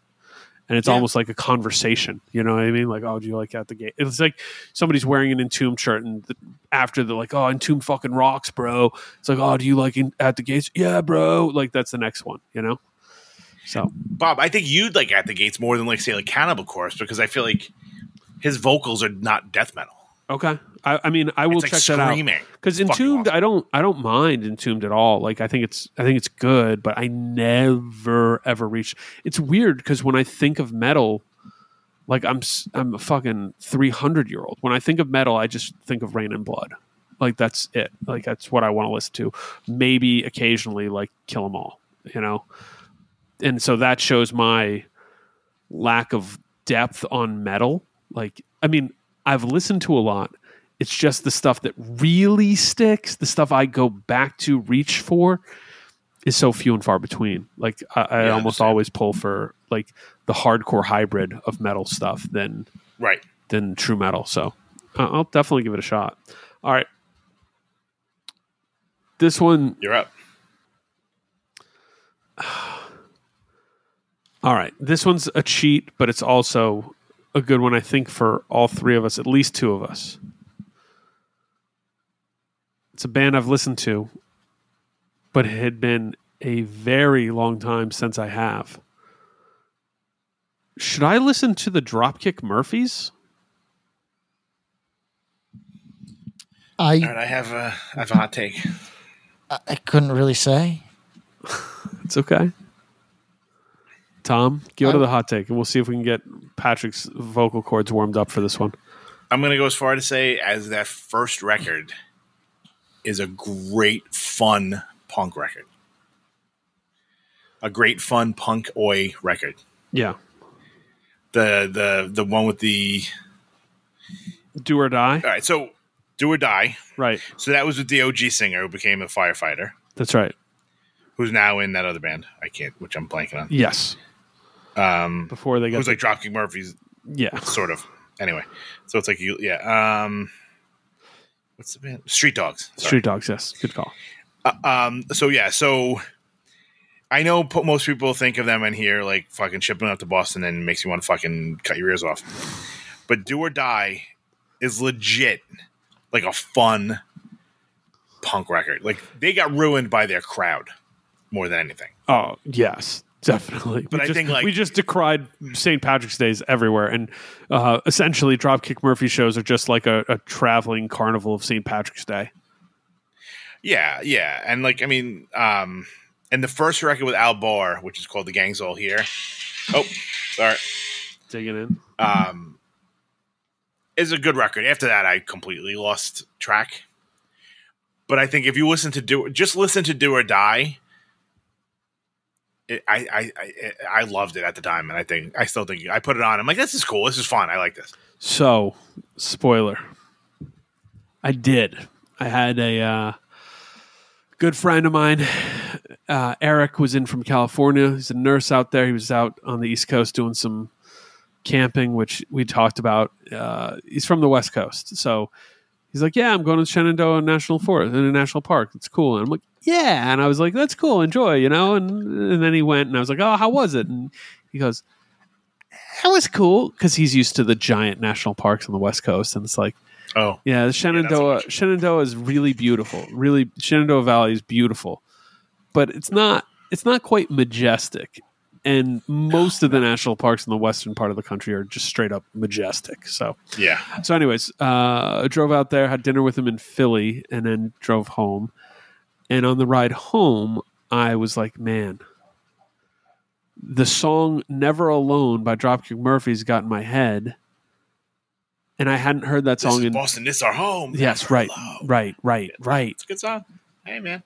I hadn't heard the record in 20 years. Easy. It's like, all right, because I there's definitely a time I really listened to Do or Die. Like, so this is a trick question, but also it held up, but there was a little tinge of like, oh, do I really like this? And man, Tom, you're not wrong. One, I think the songs are good for this world. Like, this maybe is the best version of what I would call like fun epitaph bar punk, which like, Dropkick Murphys also before this have singles and stuff that like were on like TKO. They were on like skinhead labels and shit. Yeah. That are pretty good. Like pretty good material. Yeah. But this record is the one I went to because I was like, all right, I haven't listened to this. And it's probably the best version of epitaph bar punk, but I might not. Is it the only? Yeah, it might be that. I might not even have the energy for this, you know. So I wanted to ask the audience, when's the last time you listened to Dropkick Murphys Do or Die? The one person I texted about it, a friend from Massachusetts, there we go, said, "Bro, I still rock that record." So, you know, I didn't know if I needed to chalk that up to The Departed or what. Patrick, are you getting into your Irish roots? I'm actually reading the Wikipedia of Mike McColgan. So, Mike McColgan, singer on Do or Die. I'm glad that he listens to us while we're fucking talking and shit. I heard it. Meanwhile, he was like Googling. He heard enough. Well, listen. I like that he wanted to be a member of the Boston Fire Department like his uncle and role model, Kevin O'Toole, which is, Jesus Christ. Kevin He's Irish, man. Kevin O'Toole. So Mike McColgan. They got some Irish. Yeah, I mean they're not frauds. This is it all checks where out. he's from is Dorchester. Dorchester's real Boston. Real Boston. So, here's the thing. I admire actually that when he joined the fire department, left Dropkick Murphys to join the fire department, and then after like 4 years, he said, I can probably do music full time. You know how hard it is to walk away from a fireman's pension? That's not easy.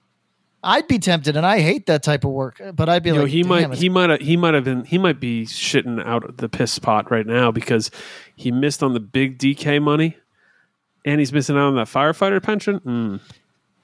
And did he break the worst road? And by the way, I'm taking it back. He's from Savin Hill, which is like fancy. It's not even really Dorchester. Whatever. You want to talk about who got hit by the pandemic the hardest? Street Dogs' final shows were canceled. That's fucked up, man. Also, they were banned for 17 years. That's no joke. Listen, I don't know anything about this shit, but I love the Mighty Mighty Boss Tones, who I think are in the pocket with this type of like, you're totally right. Boston was doing. This is when Boston got kind of weird. Like everybody had an angle. We're going to wear plaid. We're going to have bagpipes. We're going to whatever the fuck it was. But some brilliant songwriters in that cruise. You know what I mean? So I don't know. I would go deeper into Dropkick Murphys. I'll be honest. I listened to the song Rose Tattoo the other day, and I laid in traffic immediately afterwards, hoping for death. The song? Not the band. Not the band. Okay. Yeah. Not the band. The Dropkick Murphys song, I guess about the death of his father, maybe? I don't know, whatever. But the comment section is all people being like, I've got my wife's name in a rose tattoo on my arm. And it's nonstop comments like that. But at any rate, I did not love that song. And I don't know if I'd love the Dropkick Murphys, but I'll give Do or Die a shot. All right. I think, honestly, if you like the Boston's, Do or Die, you lose the ska, but I think it's not a million miles away, and quality, I'd argue, is right there. So, that's what I'm saying. It's just like it's like an angle, you know? Yeah. Tom, you're up. All right. So how many more are we doing? Let's do one more each. Okay. All right. Because I wanted to narrow down the ones I did. By the way, what about what if your sister was Kylie Jenner, and you found out she was pregnant from her Instagram post? That's fine. I'm pretty pissed. That's how I'd find out my sister was pregnant. How'd you find out your brother was having a kid, not pregnant? Did he tell you? My folks? No. Okay. Yeah, that makes sense. That makes sense. That's what it is. All right. Tom, what if Kylie Jenner was your sister? I'd be wealthy. I'd be wealthy as fuck, yeah. Yeah, I guess you're fine with learning all the family news from Instagram if you're... Yeah, I'm like, then we're not like, if you're in the infinity pool. Yeah, like you're okay. Yeah, like I'd probably, like, I don't have her new number because she changes her phone number every day or something. So I'd be okay with it. I'd probably remember it when I was trying to give the kid a gift, but, Yeah. You got to stay even on that shit.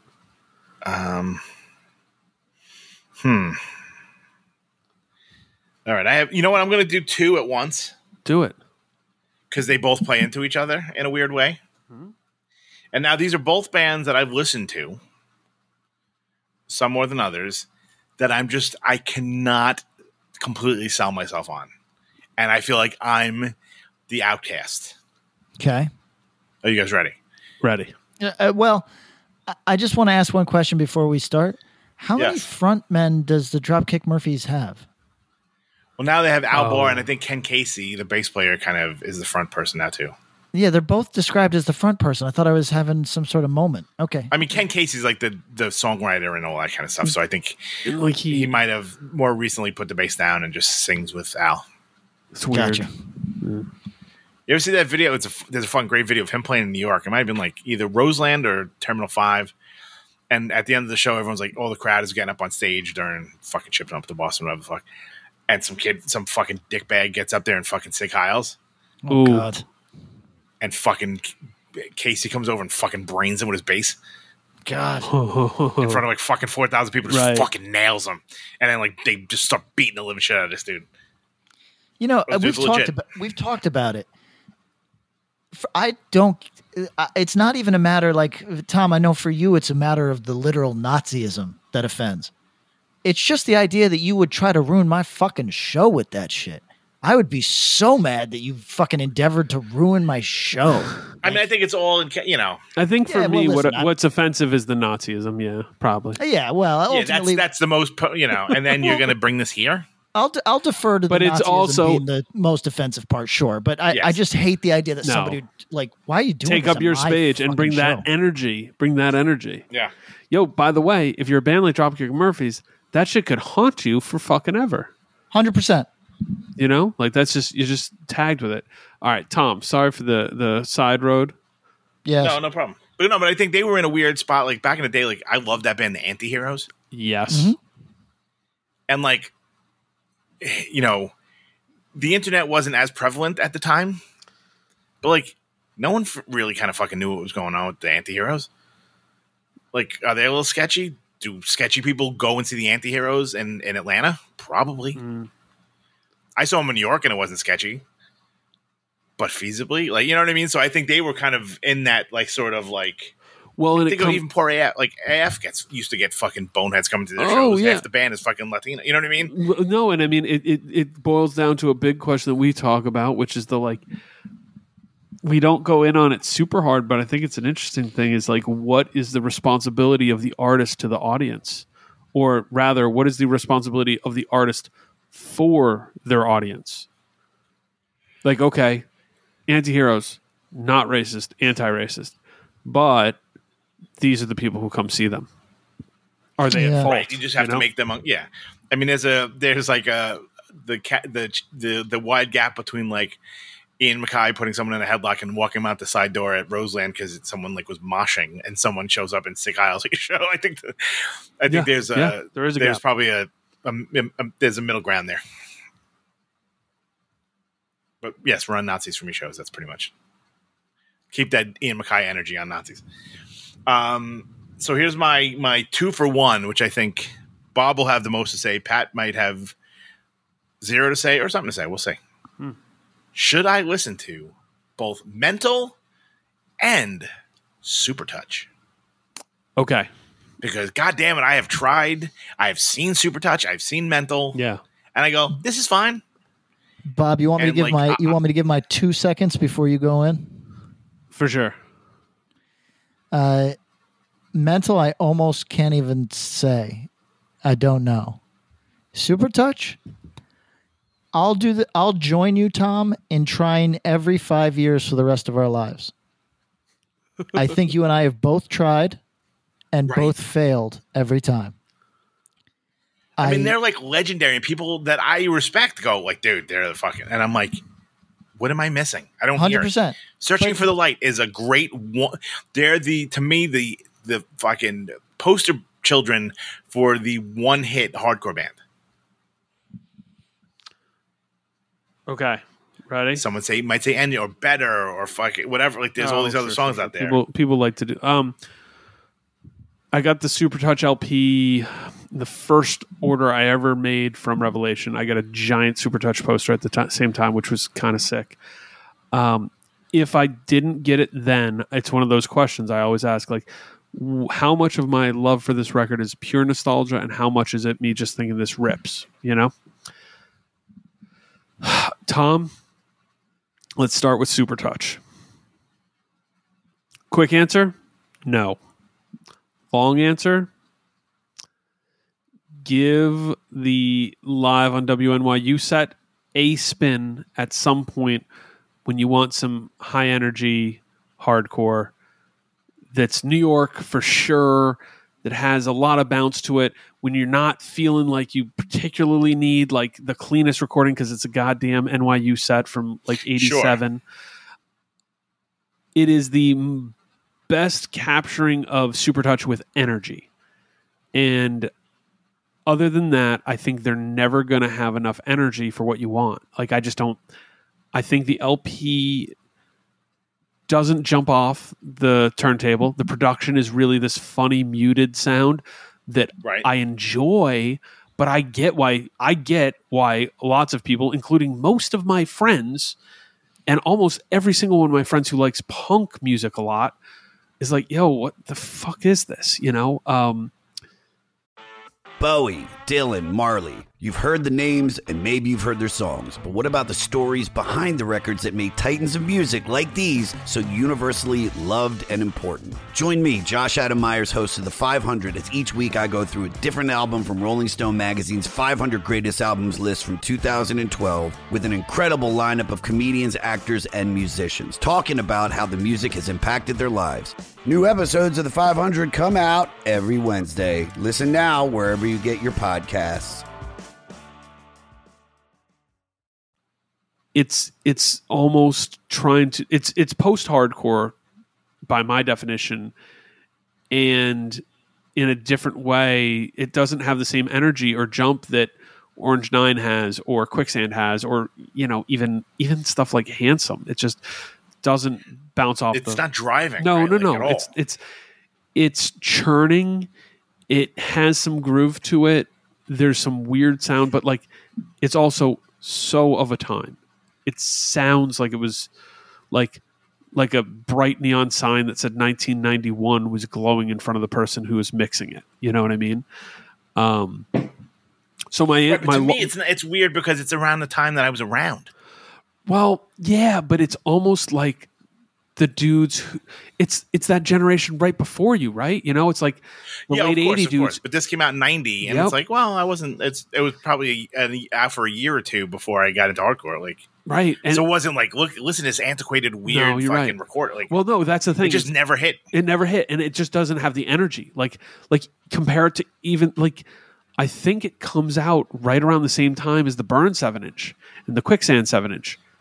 You like both those records? Are just fuck yeah, Yeah, like it's not the that Inside Out record. Yeah, it's not that long after the Inside Out record, but it's energy wise, it's trailing some of the like even the Shelter records that I think aren't exploding off the record. Like Perfection, it's just not. It doesn't have that same personality.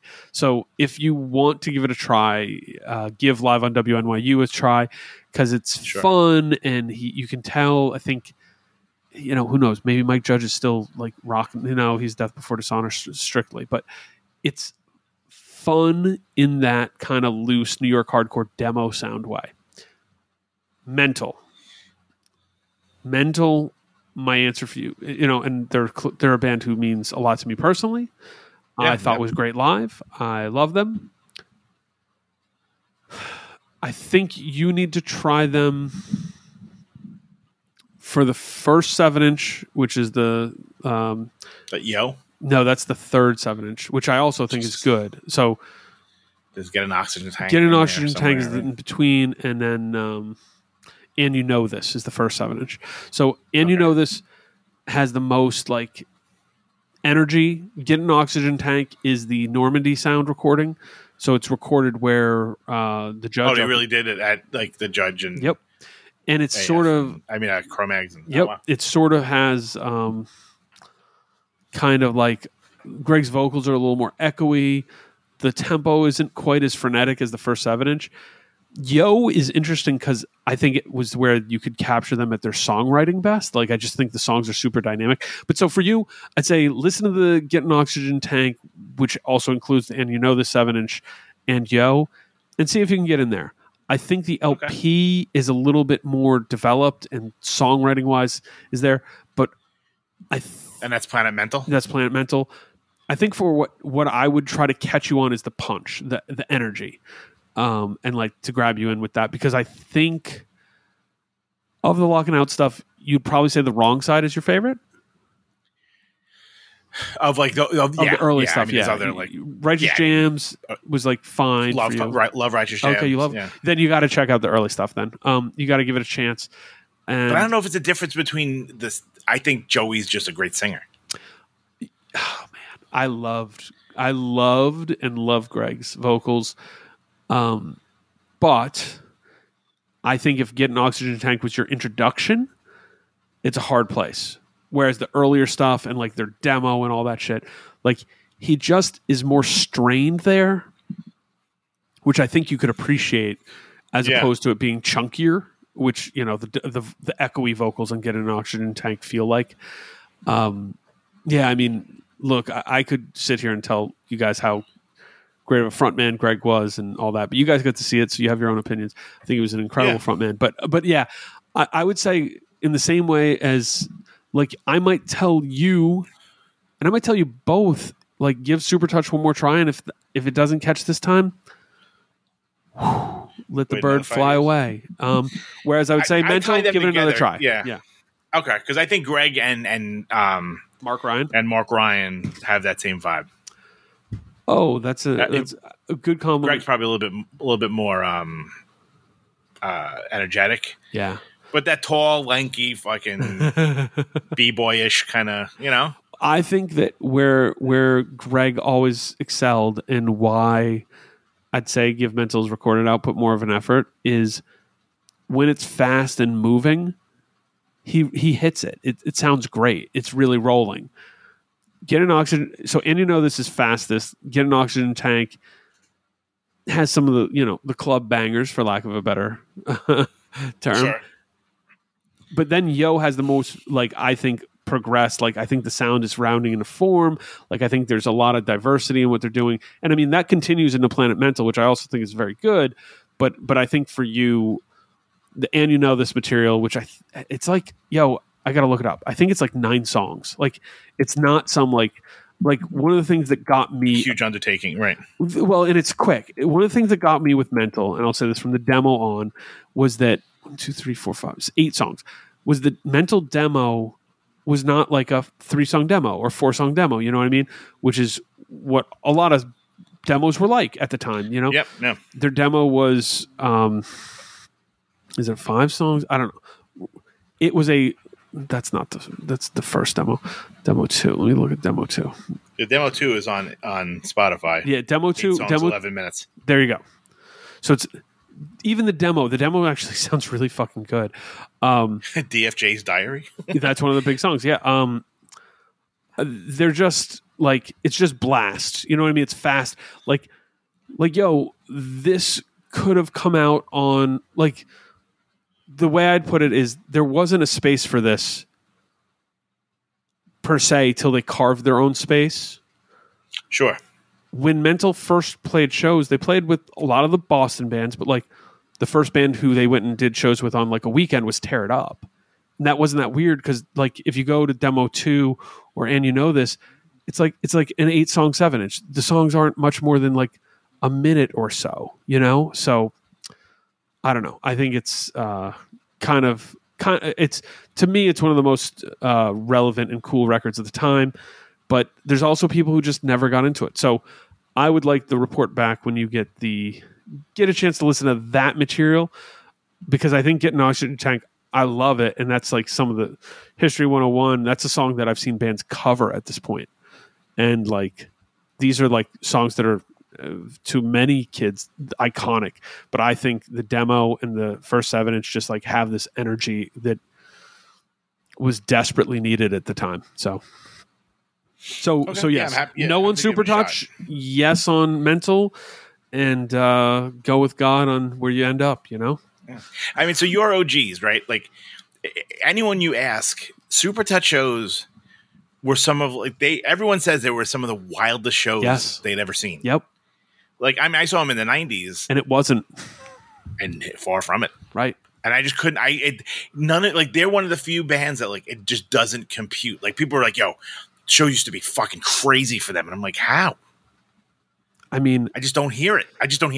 No, because you're right, and I think we may have. I don't think we ever did this on air, but like, if you are wondering, or if you're in the same boat as Tom, or if you're in the same boat as a lot of people who have listened to the Supertouch LP and are like, yo, this is this band who's on like the Together comp and The Way It Is, and like what, you know, search for Supertouch at the Anthrax in Connecticut. There's a good video there where it's like stage dive, you know, happy children moshing. You know what I mean? Like, right. People are bouncing around. It's really fun. But yeah, you're totally right. Like the documentation of that era Supertouch, the 7-inch that they did is okay. It's okay. Like, I like it. Let me step back. I really like it. But I wouldn't recommend it to someone as like, oh, you need to check this out. But the Live on NYU, like, there's good energy. I think that's the best capturing of early era Supertouch. So, you're not wrong, because they have a mythos. They were certainly a part of that like late 80s Rev scene.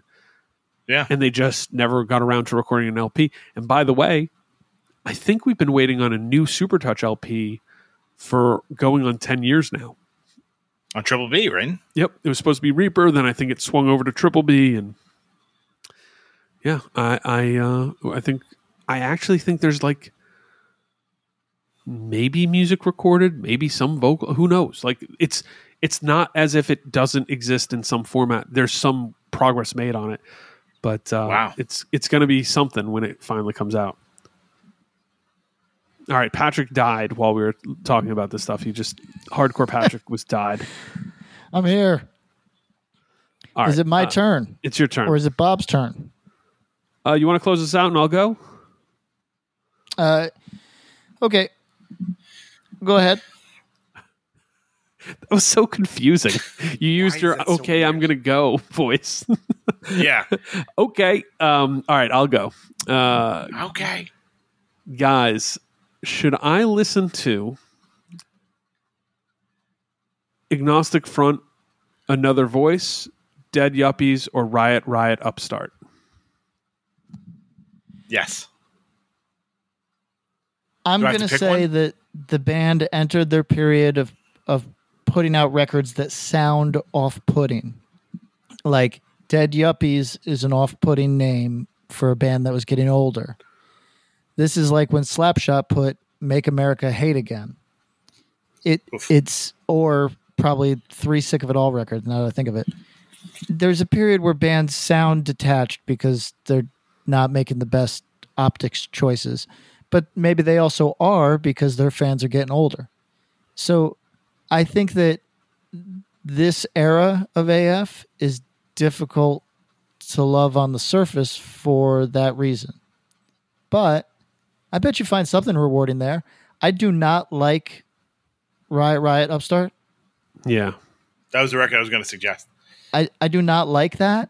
But Tom, am I wrong, or is that the one where it's like more street punk? No, that's probably more Dead Yuppies. Okay. Like, it starts off with fucking the New York Police State, Giuliani, fuck you. Yeah. It's fast. Whichever one. If almost like they it's, should rebrand that and try to post it up on Spotify to get those anti-Giuliani listens, right?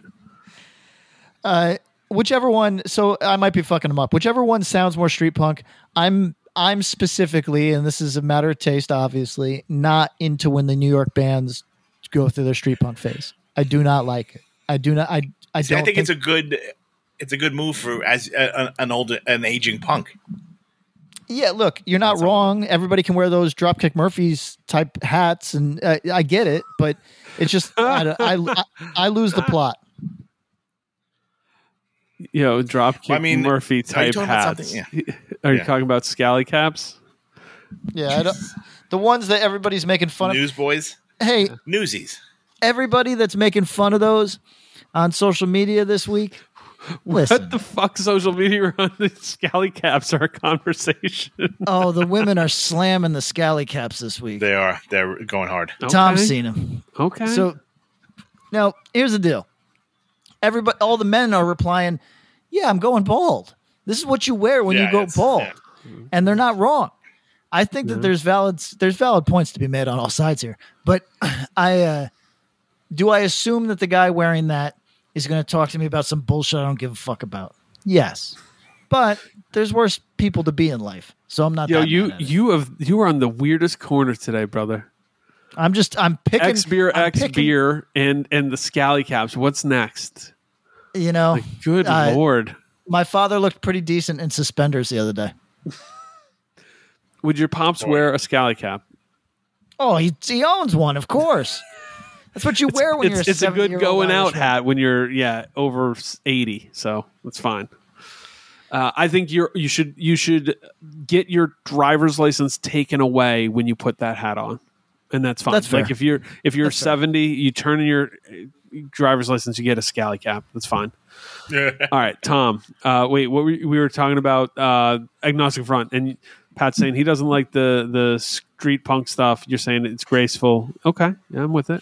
I like Riot Upstart. I think is pretty cool. Mm-hmm. I mean, and Dead Yuppies I'm not as familiar with, and another voice was like literally their like Hatebreed. It's their new one voice, right? And it was co-produced, heavy on the produced by Jamie. Yeah, big quotation I think marks he wrote on a that. lot of the stuff. Yeah.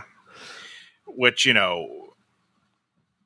a few songs in that you would probably know. Mm. It's just a weird vibe that like to watch legends like I mean Jamie Joss is a legend at this point too, but like to kind of like them try like I feel like they could do their own thing forever, and for them to like add mosh parts that they would never have done otherwise is just weird.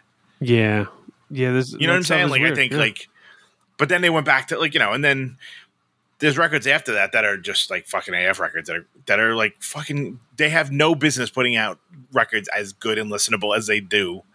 Fucking 40-something years into. Oh, I mean the record we kind of listened to for a new music episode, not a million years ago. The Get Loud LP, the newest one. Yeah. Yo, if the title on that was not Agnostic Front, that would be a record people would really ride for. Be like, oh, this is pretty cool, But it's just that they have such highs that when they put out a record that's like, oh, it's a pretty good hardcore punk record. They're judged on a different level, I think. Yeah, I mean, they created that watermark, so like, yes, I get it. Oh yeah, you're never gonna write fucking Victim of Pain again. That's impossible. No.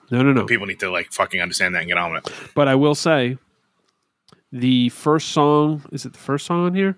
Yep, the first song on the newest Agnostic Front LP, Get Loud.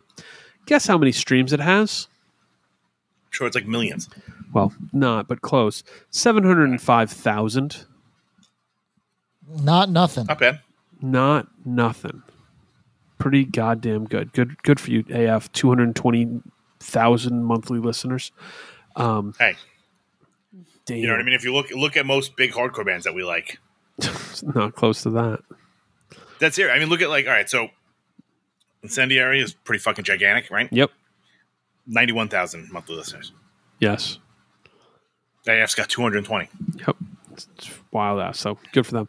All right. So you guys are saying your vote is yes, give them a shot. Because I've heard another voice, and I've certainly at some point heard parts of Dead Yuppies and Riot Upstart.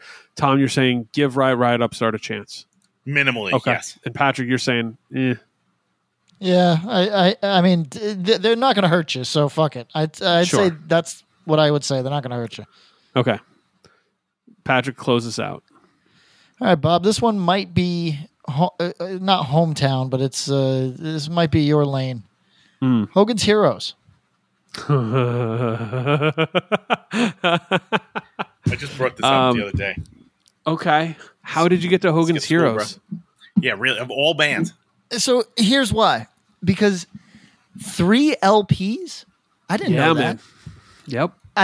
I really thought that this was like, classic like 7-inch, then LP, then done.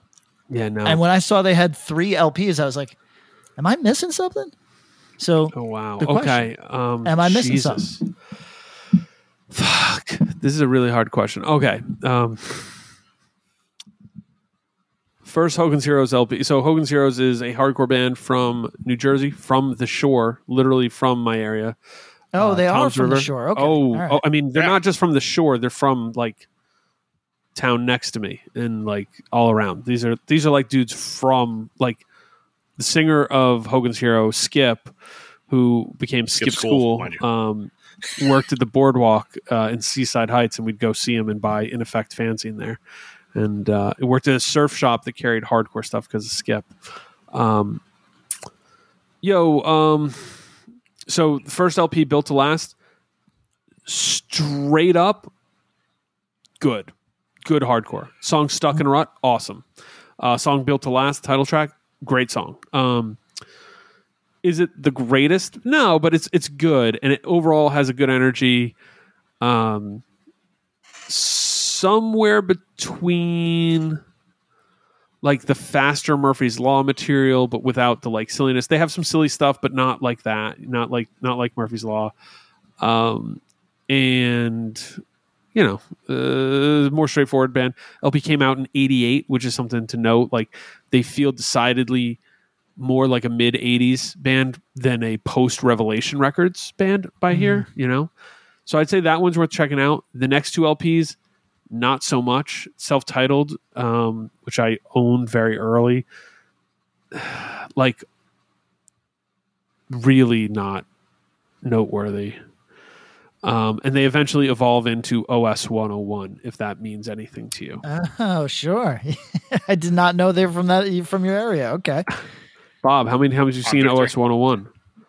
I don't know, 15, 20? How many? Of course. That would be more than anybody else on Earth. No. I mean, ask anyone from here. We've all seen them a bajillion times. They played everything. Hogan's Heroes, like you see them on all the early the flyers at City Gardens and shit. So they played City Gardens a bunch. Notably, Hogan's Heroes played the Alone in a Crowd show. The one. They got asked about it, and then later, I think I might have gotten a chance to ask one. But basically, the story goes, so good. They were asleep in the van. Because long drive. We were like up early. I think they were like, these are all like surfer dudes. They're up early, surfing, drove to Connecticut. I'd say probably a 3-hour drive from the shore, like to the Anthrax. Sure. Maybe 3.5 on a hard day. But, exhausted. And they just hung out in the van and didn't see Alone in a Crowd, didn't watch. Just were like, we're just like hanging out. I mean, I respect their transparency because they could have been like, yeah, it was great. I saw it. It was dope. Right. And maybe one of the dudes did, but they didn't. They were notable for playing very, very loud and were dubbed Hogan's Headaches because they would play so loud. A pretty light mood kind of band. And so my answer to you is you might find some weird like peculiarity, especially because you've been kind of churning through a lot of 80s hardcore. Check out Hogan's Heroes Built to Last. Right. I think it's a good record. And if anybody else out there is really dying for some OG New Jersey stuff, check that out. It's a fun one. Beyond that, I can't really rep for it. Yes, we won't talk about OS 101 anymore on this podcast. Okay. I promise. And is that all we got? That's what we got. All right. I'm proud of our work here, fellas. Then sign off.